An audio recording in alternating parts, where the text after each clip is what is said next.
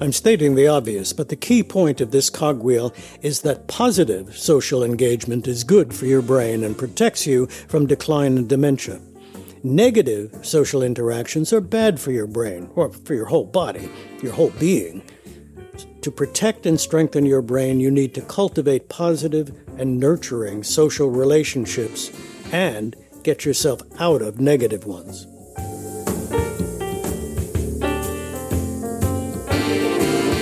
Hi there, I'm Michael C. Patterson. I'm excited that you've decided to listen to this podcast on the important topic of social engagement.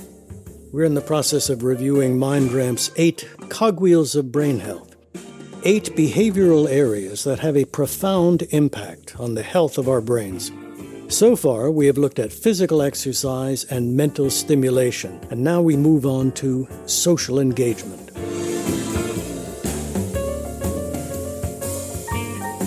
Does it surprise you that social engagement is on our list of essential cogwheels? Well, it shouldn't. When you think about it, without the care and cooperation of other people, we're in deep trouble. If the importance of social contact, communication, and cooperation wasn't clear to you before, I bet it is now that we are coping with our current state of affairs, including the pandemic, increased awareness of how racial justice affects all of us, and the hyper-partisanship of our politics, which is exacerbated by a narcissistic president who has no empathy, compassion, or concern for anyone other than himself. This cascade of crises has exposed the fragility of America's social contract. We are clearly not a united people with shared ideals. All of the risk factors associated with social engagement are being revealed to us in their stark reality. I have to admit I found this podcast very hard to write. I thought I knew the main points that I wanted to make about social justice, social engagement. That's an interesting slip of the tongue. About social engagement. But as I began writing, the press of current events roiled the waters and created disturbing cross-currents running below the surface of my initial thoughts.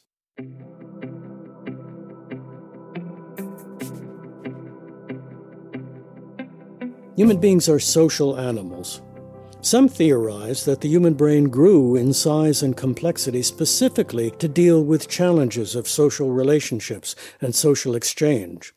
The human mind is, arguably, the most complex organism in existence. Coping with other people, making the effort to communicate with understanding and to cooperate for mutual gain, is incredibly important, but it is also, quite obviously, incredibly challenging. The simple story of social engagement, the story that I intended to tell, was that positive social interactions tend to promote health and well-being, and negative social interactions do the opposite. Like all the other cogwheels, there are both risk factors and protective factors associated with the way we relate to other people. The simple solution, then, is to minimize the risk factors and optimize the protective factors. Well, that is probably sound advice, but easier said than done. So I will slog ahead and do my best to shed some light on the dynamics of social interactions, knowing full well that much of the risks of social interaction are embedded within our culture and are largely impervious to individual remedies. I will try to offer some broad and simple generalizations about social engagement, understanding that in so doing I am losing the subtlety and nuance of specific examples.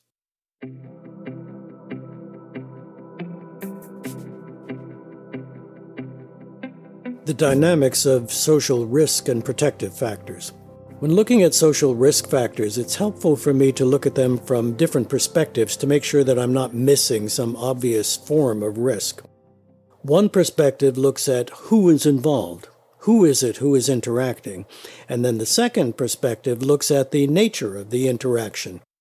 How does the social interaction take place, and how does the effect of that interaction manifest itself? So from the who is involved perspective, there can be personal interactions and there can be group interactions. And by personal interactions, I mean one-on-one encounters. That is, how two people treat each other as individuals and as part of a personal relationship. But we also have to consider group dynamics and group relations and how they have an effect on our body brains. Group relations can obviously be risky or protective. And this can take the form of one person interacting with a large group.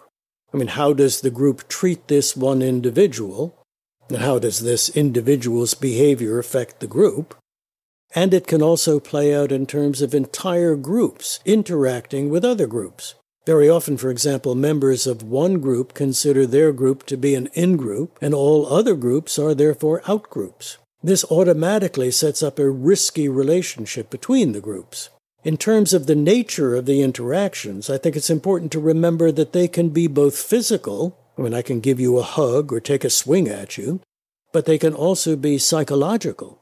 I can say things or behave in ways that make you feel either good, or I can do things that hurt you and make you feel bad. The consequences of social interactions can be physical, emotional, and psychological. I can mess with your mind. You can mess with mine. So keep these different types of social interactions in mind as we quickly review the risks and protections associated with the social engagement cogwheel. Risk factors.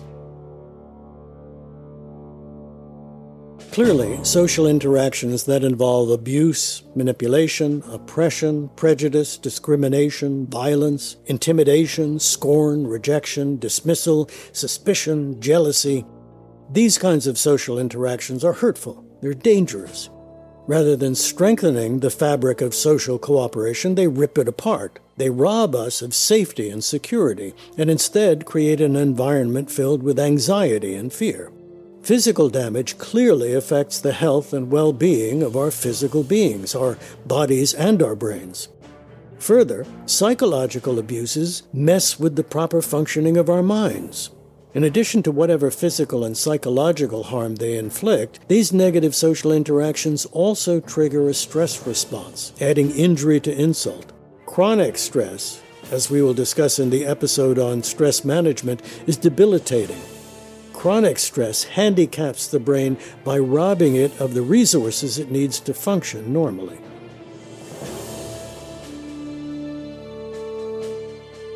Let's put a little spotlight on a few types of negative social interactions and social risk factors. Abusive relationships. Clearly, abusive relationships are dangerous, and we are vulnerable to all kinds of abusive relationships, both on the personal level and on the group level. Child abuse, spousal abuse, elder abuse are a few of the more obvious forms of personal abuse. Police brutality is a form of physical abuse that is on everyone's minds these days. It has both a physical and a psychological manifestation. The caging of immigrants and the forced separation of immigrant families is a dreadful form of social abuse and intimidation that is currently taking place in our own backyard. Unfair hierarchies or caste systems are a form of dominance and oppression that are often a part of group dynamics. The very structure of the group creates unfair social relationships. Take, for example, the caste system in India. It's an obvious example, where you have Brahmins on the top and untouchables on the bottom. But Great Britain has operated with a strict caste system as well. It's displayed on well-known TV series like Upstairs, Downstairs, and Downton Abbey. The aristocracy on the top, servants on the bottom. We don't like to think of America as having a caste system, but we clearly do. We divide ourselves into economic classes, for one thing. We always talk about the lower class, the middle class, and the upper class. In recent years, the in-group, the rich, the elite, have solidified their exclusive control of the wealth of the nation. They have, the rest of us have not. There's research showing that one's position in the social hierarchy has a direct impact on health, mood, and well-being. People who are lower in the hierarchy fare worse than those that are in the top. This negative impact of social status is exacerbated when people feel that their social status is unfair and unjustified. The media and the advertising industry aggravate our relationships to social status by championing consumerism and by glorifying opulence and the ostentatious display of signs of wealth. We are told that we will arrive and be happy, be in the in-group when we buy the biggest car and the house with the most rooms, and we vacation in glamorous resort locations. The Black Lives Matters movement is helping us recognize the corrosive effect of a caste system of white supremacy and white privilege. The in-group in America, well, in fact, in most of the world, is white. Whiteness is the upper level of the hierarchy of the caste system, and it provides all kinds of benefits that just aren't available to people in the outgroup. All people of color are relegated to the outgroup and populate the lower rungs of this artificial hierarchy. Caste systems operate within organizations that structure themselves into hierarchical management systems. Each level of the hierarchy is subservient to the level directly above it. In hospital settings, for example, doctors consider themselves to be in a caste that is above that of nurses, and certainly above the rest of the orderlies and the maintenance people and so on in the hospital. Families often operate as strict hierarchies, some more damaging than others when you have an authoritative parent who demands obedience. Hierarchies perpetuate systems of unequal and unfair social relationships. Those in the in-group need to keep the out-group where they are. Those with power use it to strengthen themselves and to weaken their opponents. The dangers of caste systems are numerous. It causes one group to look down on the other group, one individual to feel superior to another. And rather than contributing to unity and cooperation, caste systems divide us, and the division is hurtful on both sides. Social inequalities are bad for our brains. They undermine the physical health of brain structures. Even more insidious, caste systems and social inequalities mess up our minds, making it harder for all of us to feel real contentment and fulfillment in our lives, making it harder for us to feel empathy and compassion with our fellow travelers on this earth. Let me move on to another important social risk factor: isolation and loneliness.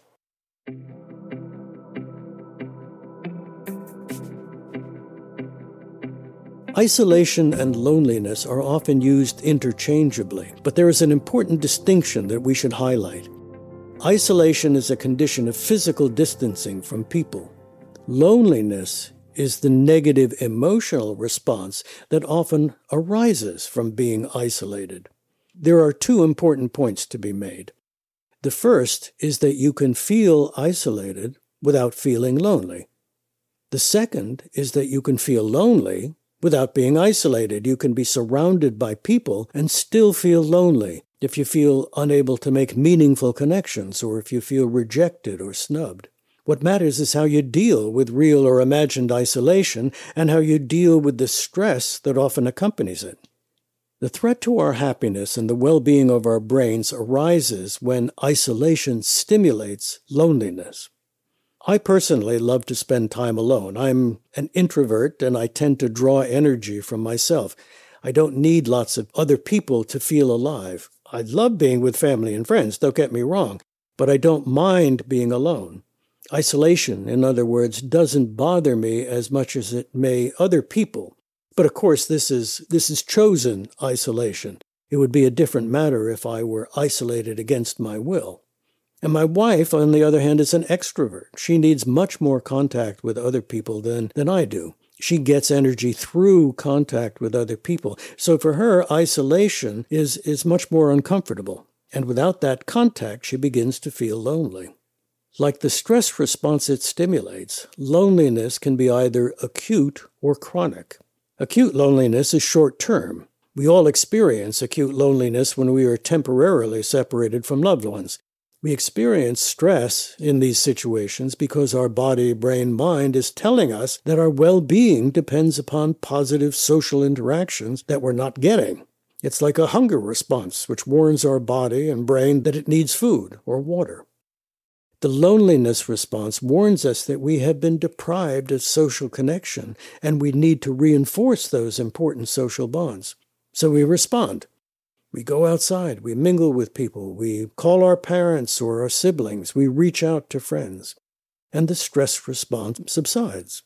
Chronic loneliness, when we become so debilitated that we become unable to ease our loneliness, is a different matter. We may be unable to reach out and make meaningful connections, or we may find ourselves in situations where all social contact is threatening and dangerous. In these instances, the stress response becomes continual, with no relief, no easing up. It is this chronic stress response that really does damage to our body and brain.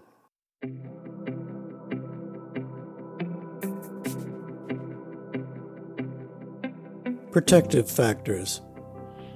I've focused primarily on social risk factors and have given short shrift to protective factors. I should say at least a few words about the protective nature of positive social interactions. Clearly, interactions that involve cooperation, support, altruism, kindness, affection, forgiveness, empathy, love, generosity, all are positive. They make us feel good. They nurture us and make life easier. They help us to feel safe and secure. And they contribute to our growth and development. Positive psychologist Barbara Fredrickson has a broaden and build theory about positive emotions and positive social interactions. Negative emotions tend to narrow our focus of attention. When threatened, our automatic nervous system kicks into fight or flight mode. Our attention becomes narrowly focused on the threat. We need to identify the threat and deal with it. So negative emotions and negative social interactions make us more myopic and more narrow-minded. Positive emotions, according to Fredrickson, do the opposite. When we feel good, when we feel safe and secure, our autonomic nervous system calms down. The fight or flight reaction is turned off, and what I call the digest, rest, and invest system is turned back on. In this mode, our attention broadens. Our mind becomes more receptive and welcoming to a broader range of stimuli. We become more curious and open-minded. This is the mode in which most of our learning and skill building takes place. So in Fredrickson's broaden and build schema, this is when we do the mental work that makes us stronger and prepares us for the future. We invest time and energy into learning and development. Good social interactions nurture social learning and social cooperation. They contribute to our growth and development, and they reduce our stress levels. And best of all, they feel good. We crave the feelings of being wanted, accepted, and loved. We crave affection and caring and physical closeness. We long to feel respected and valued. When we get these things, our body and brains tend to prosper. And when we are deprived of them, our body and brain is diminished.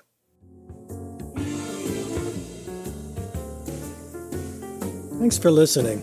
I hope this episode gave you some idea of how to think about both the risks and the protections of social engagement. If you haven't listened to the previous Cogwheel episodes, you might want to circle back and listen to the introductory session and then the episodes on physical exercise and mental stimulation. Remember that we promote a combinatorial approach to brain health. Each of the 8 cogwheels need to be working well in order to optimize your ability to live long and to live well. So next week we will turn our attention to stress management, and then in each subsequent week we will look at diet, sleep, medical factors, and environmental factors. And you can access all of the podcasts for free on the podcast page of our website at www.mindramp.org. And while there, please take a moment to review our services and consider how we might help you or your organization optimize your ability to live long and live well.